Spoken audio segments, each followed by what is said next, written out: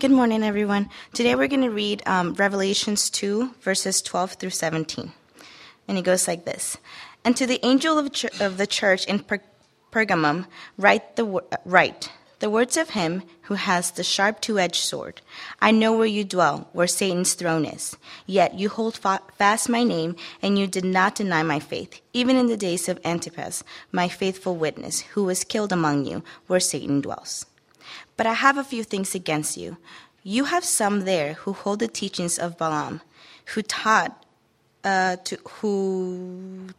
Balak to put a stumbling block before the sons of Israel, so that they might eat food sacrificed to idols and practice sexual immorality. So also you have some who hold the teachings of Nicolaitans. Therefore repent. If not, I will come to you soon and war against them with the sword of my mouth. He who has an ear, let him hear what the Spirit says to the churches. To the one who conquers, I will give some of the hidden manna, and I will give him a white stone with a new name written on the stone that no one knows except the one who receives it.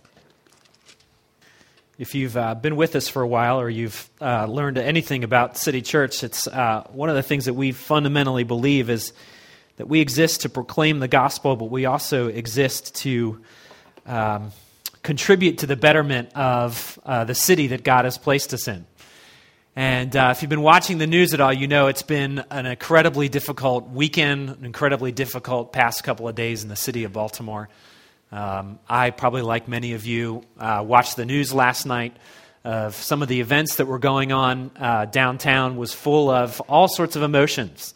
I was saddened, I was angry, I was brokenhearted over the things that were happening in our city.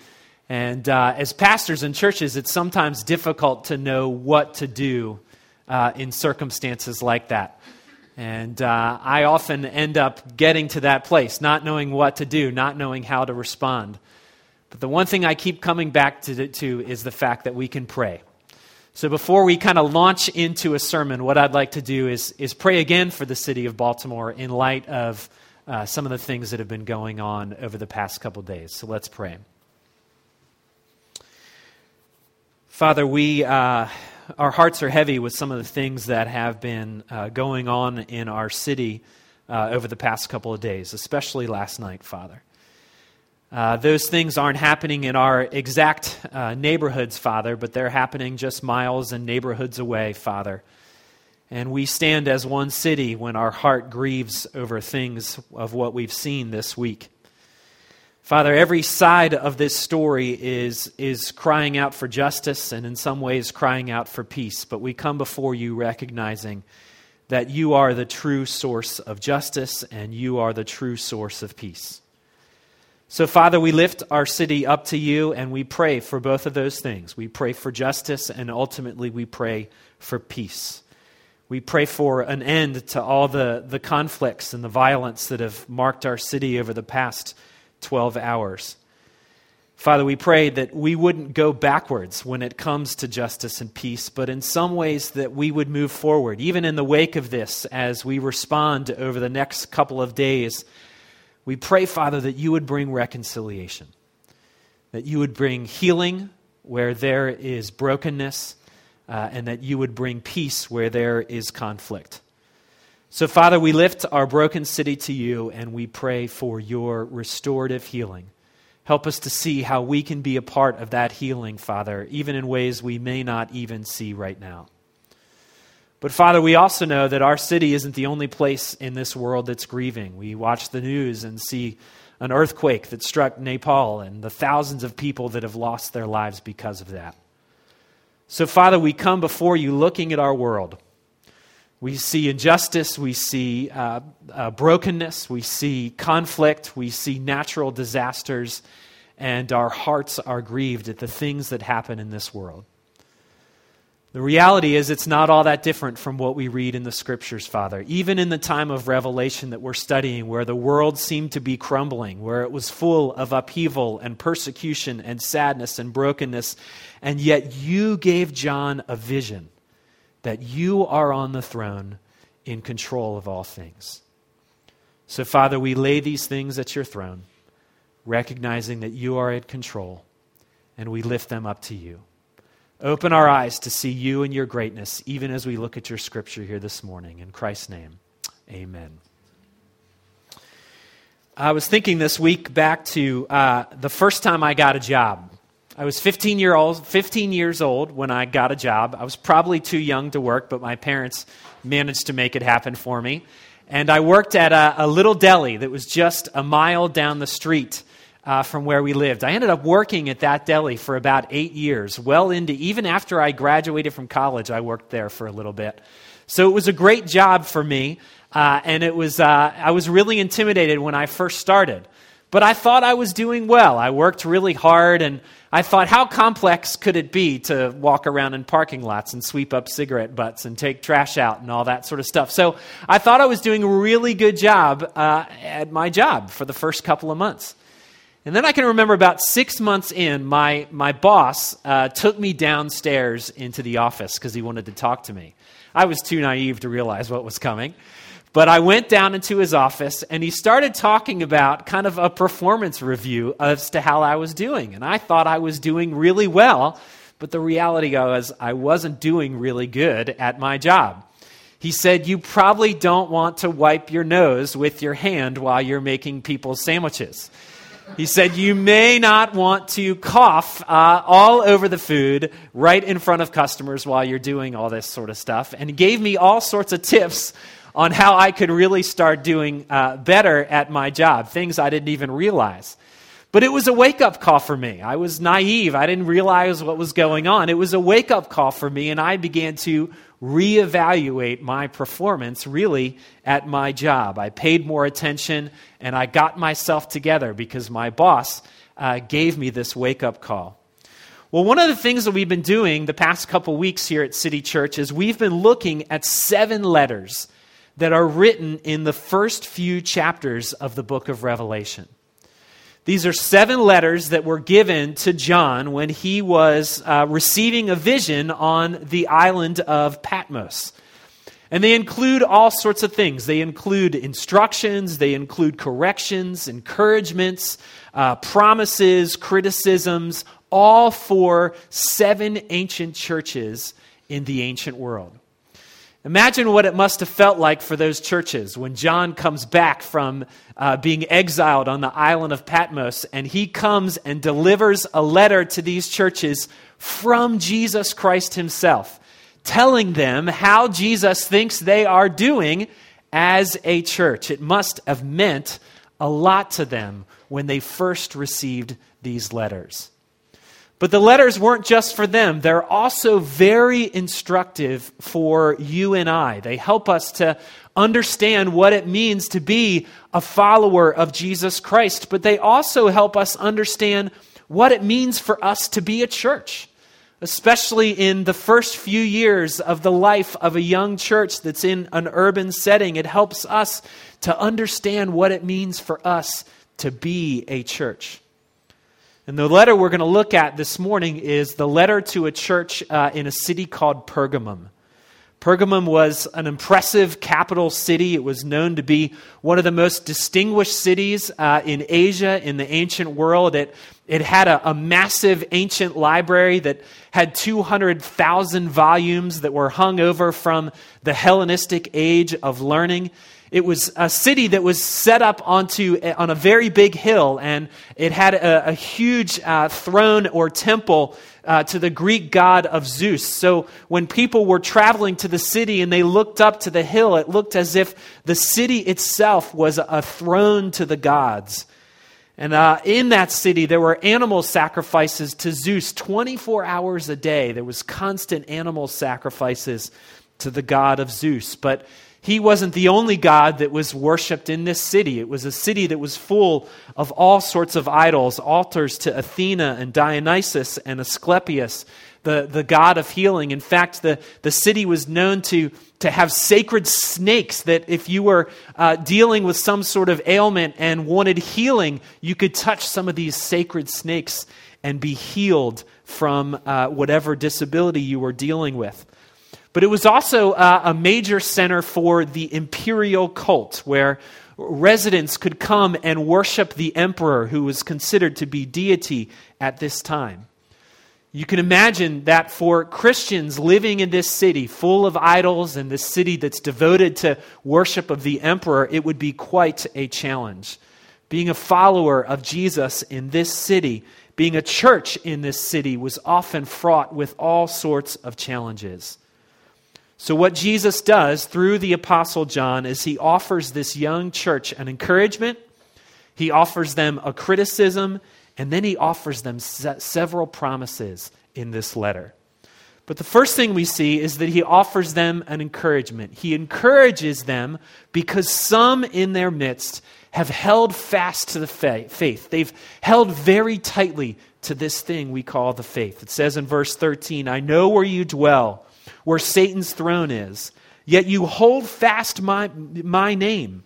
And you did not deny my faith, even the days of Antipas, my faithful witness, who was killed among you where Satan dwells." Just like we saw last week when we looked at the church in Smyrna, Christians in Pergamum would be subject to very serious persecution, even death, because of following Jesus Christ. Because they would refuse to participate in the emperor cult, they would be moved to the margins of society. Many of them would be impoverished because they wouldn't participate in the economy that's centered around this emperor cult. And many would be subject to looting and to raids. Their homes would be taken over because of their faith. And many of them would ultimately pay the greatest price for their faith, and that is they would be martyred or killed for their faith. And our passage mentions one particular martyr whose name was Antipas, whose name meant faithful witness. And someone wrote this about the martyrdom of Antipas. It says, "It's not hard to reconstruct the scene which probably saw the death of Antipas. Known to be a Christian, he was summoned before the proconsul of the province, whose official residence is thought by some to have been in Pergamum. The civil leader was also chief priest of the imperial cult. A bust of the emperor was set on a plinth, and a sacred fire burned before it. To sacrifice to the genius of Rome and to the divine emperor was a simple matter. All he had to do was to sprinkle a few grains of incense on a fire and say, 'Caesar is Lord.' Then he would be released. But how could he deny Christ's name and faith? Had he not at his baptism been proud to affirm his faith in the simple words, 'Jesus is Lord'? Such thoughts as these must have invaded the mind of Antipas as his Christian faith was exposed to the supreme test. Whether he wavered or not, we cannot say. All we know is that he was given grace to stand firm, to hold fast Christ's name and not to deny Christ's faith. He would indeed render to Caesar the things that were Caesar's, but he must also render to God the things that were God's. He could not bring himself to give to Caesar the title that belonged to Christ. Christ was the Lord, not Caesar, even if it meant the whip, the sword, the stake, or lions. So Antipas joined the noble army of martyrs. He was a faithful witness and sealed his testimony with his blood. Christian history believes that Antipas was martyred for his faith by being slowly roasted in a large bowl because he refused to pray to Caesar. We preached on this last week. If you were with us last week, we talked about this, and we saw how one of the distinctive marks of what it means to be a church is this thing called persecution. And if you followed the news, just really right after worship, I remember going home and turning on the news or searching on the internet and immediately read stories of things that happened last weekend where dozens of Ethiopian Christians were executed for their faith because they refused to renounce the name of Jesus Christ. We've read stories all week about Christianity being eradicated from areas in our world where they had been present for over 2,000 years. And many sociologists and researchers are starting to do the figures. And they estimate that somewhere around 100 million Christians right now in our world face the very real possibility of being martyred for their faith. Some argue that Christianity is now the world's most persecuted group. In some ways, the situation in our world hasn't changed all that different from what we read in the book of Revelation. So what Jesus does is he encourages them and he encourages us to hold fast to our faith just as they were doing and as he calls us to do as well. But that's not all Jesus has to say to this church. He has a correction for them. And his correction is that even though some have held fast to the faith, others have let go of their faith. Others have let go. It says in verse 14, "But I have a few things against you. You have some there who hold to the teaching of Balaam, who taught Balak to put a stumbling block before the sons of Israel so that they might eat food sacrificed to idols and practice sexual immorality. So also you have some who hold the teaching of the Nicolaitans." If you were with us a few weeks ago, we looked at the letter to the church in Ephesus. And that letter encouraged that church. It encouraged them in the fact that they had held fast to the faith. And what the letter said is false teachers had moved into the church, and the Ephesian church knew better. They knew their doctrine well. They knew their truth well. So they were able to resist the temptation to follow these false teachers, and that they had held on to the truth as tightly as they could. But their problem was they were so passionate about holding on to the truth that they lost their passion for God himself. They had lost their passion for God. They'd lost the virtue of love, of loving the people that God had placed in their path. They'd been good at figuring out heresy, but they'd lost the ability to love. They'd lost the passion of knowing Christ and the virtue of loving others. In some ways, the church at Pergamum had the opposite problem. They'd had the same false teachers move in, but they had allowed these false teachers to draw them away from the true nature of the faith, to draw them away from the truth. Some had held firm to the point where their lives were taken from them, but others had drifted away from the truth of the faith. One author wrote that sociologists tell us that dissonant groups within a larger society react to reduce the friction in two predictable ways. One is to compromise their distinctive beliefs and way of life and so reduce conflict within the society. The other is to keep their dissonance and tribalize, retreating within their own group and thus losing contact with the society. You see, the Ephesian church had tribalized. They'd retreated back into their safe, holy huddles. But the Pergamum church was guilty of the opposite. They were guilty of compromising the truth of Jesus Christ. I don't know about you, but my kids love nature shows. So if you come to my house, Animal Planet's on a lot. We still watch the old Crocodile Hunter shows with Steve Irwin. And one of my kids' favorite animals, ironically enough, is the chameleon. And if you know anything about the chameleon, what is the chameleon's special ability? They have the ability to change the color of their skin based on the surroundings in which they are in. Well, the reason they have that ability is to keep themselves safe from predators. If a predator comes and can't see them because they've blended into their environment, then they remain safe. Well, a chameleon is not all that different from the error that this Pergamum church was committing. The church at Pergamum, in an attempt to survive, had walked away from all those things that had made them distinctive from the dominant culture within they were in.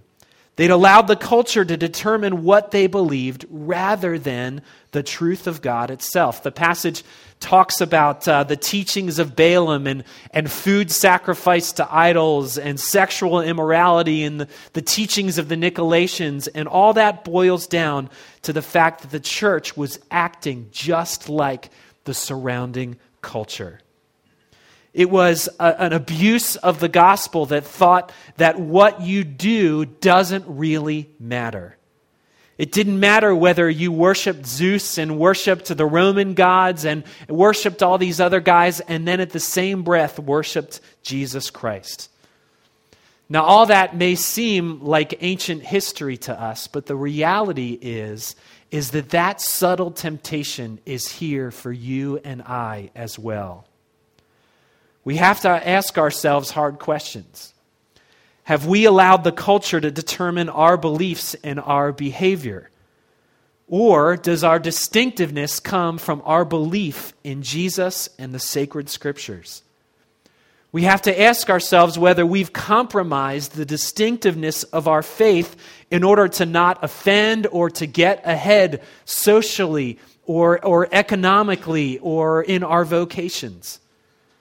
We have to ask ourselves whether we look any different from those people who are around us.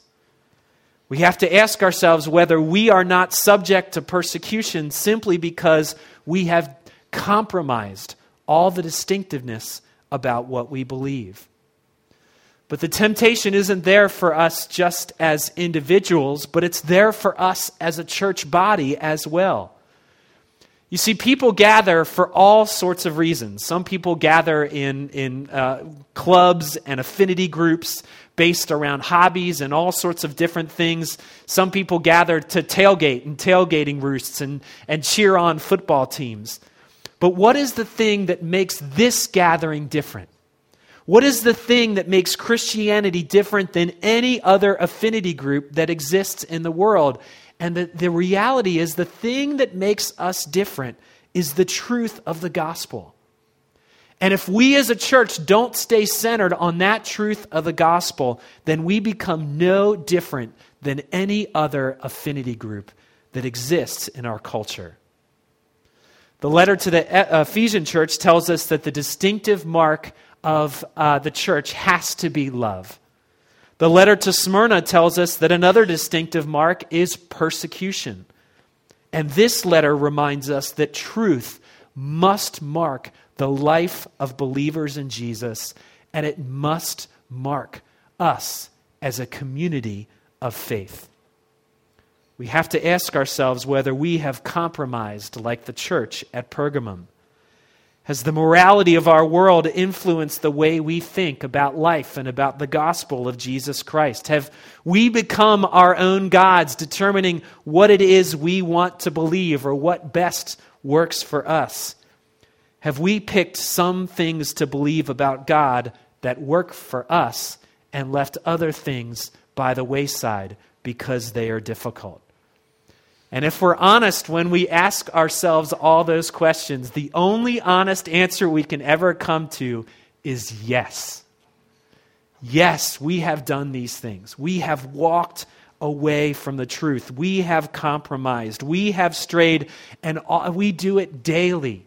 We do it daily. So what becomes the answer? Well, the answer comes in verse 16, where Jesus says to the church at Pergamum, repent and embrace the promises of God that come to us in the gospel. Because we don't remain faithful to the truth, but ultimately in the gospel, the truth remains faithful to us. There's three really powerful images that are connected to promises of God that are in the very end sections of this letter. The first promise is one called hidden manna. It says this, to the one who conquers, I will give some of the hidden manna. If you look in the book of Revelation, it's full of all these kind of symbols and illustrations and pictures. This particular picture goes all the way back to the Old Testament, to a point where God's people are in the desert and they are starving. So they cry out to God and they say, would you please provide for our needs? Will you give us a provision because we are dying? And God brings them manna.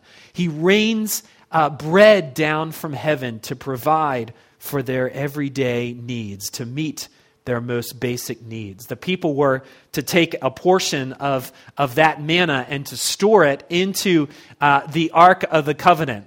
And it would be a perpetual reminder of the fact that God provided for their daily everyday needs. Well, what does this mean for us? Jesus is saying to this church that's facing persecution, that's facing literal starvation and death, he's saying, I will provide for you. No matter what this world throws at you, I will provide for your needs, and I will do it daily. I will provide for you bread from heaven.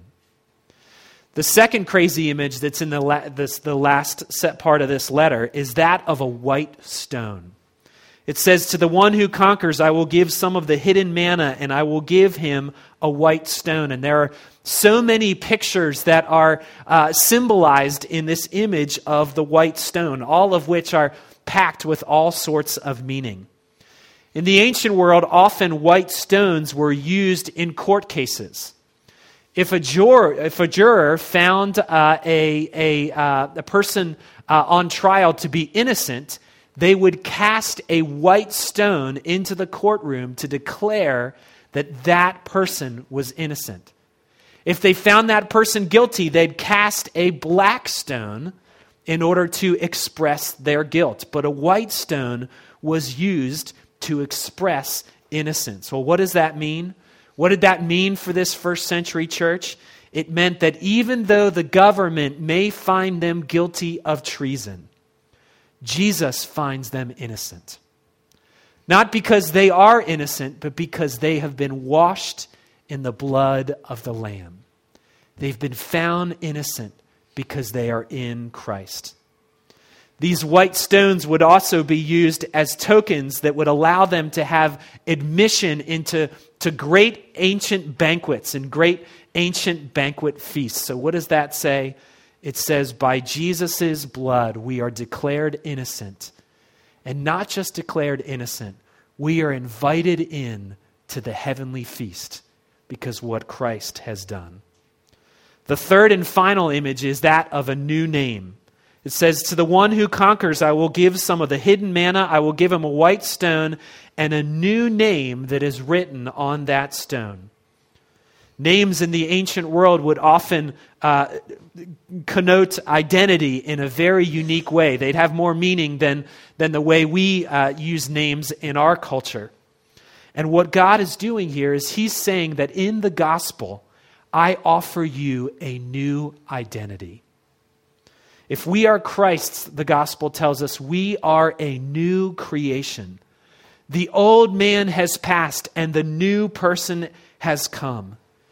No longer do we stand before God as estranged or rejected or lonely or cut off as enemies of God. Instead, in Christ, we are loved and we are chosen and we are accepted because of Jesus Christ. One of the privileges I've had in my life is traveling all over the world on kind of mission projects. And one of those trips that I went on, and some of you in this room went on that trip with me, was a trip to Acapulco, Mexico. And while we were there, we worked in an orphanage with kids that were pulled off the street in Acapulco. And these were kids that came from very difficult places in their lives. Kids that lived on the street, had been rejected by the culture, rejected by their parents. I remember interacting with one kid who was tied up in his backyard on a leash for years and years and years. One of the leaders that I went with at one point sat down with these orphans and wanted to explain the gospel to them. Explain what it meant to be in a relationship with Jesus Christ. So what he asked them to do is he asked them to take Post-it notes. And he asked them to write what words that express their identity on these Post-it notes. So the students, or the orphans that were in this orphanage would write things like alone, or rejected, or estranged, or cast out, or unwanted, or unloved. And he told them to put these Post-its on them because we often wear and act out of our sense of our own identity. And then he began to talk about the gospel. And what he asked each one of these orphans to do is to take these Post-its off of themselves and instead replace them with Post-its that talked about what their identity is in Jesus Christ. So the post-it of estranged gets cast off, and the post-it of loved gets put on. The post-it of unwanted gets torn off, and the post-it of accepted gets put on. The post-it of rejected gets taken off, and the post-it of accepted gets put on. Friends, this is what we have in a relationship with Jesus Christ. If you are here this morning and you don't know Jesus Christ, know that in him is offered something that you cannot find anywhere else in this world. In him is offered life eternal. And if you do know him, you've known him most of your life, come to terms with the fact that often we compromise. Often we walk away from the truth. We are the ones who have been unfaithful. We have the ones who constantly deal with the temptation of patterning ourselves around this culture and this world. We consistently walk away from our distinctiveness. The call to the church at Pergamum is the same for us, to repent and anew and afresh cling to the promises that we have in God. It doesn't mean that our lives will be easy, but what it does mean is that God will provide for our every need. It means that he declares us innocent because of Christ's sacrifice on our behalf. It means he invites us into the celebration of knowing him, and ultimately it means he gives us a new name, and that name is beloved.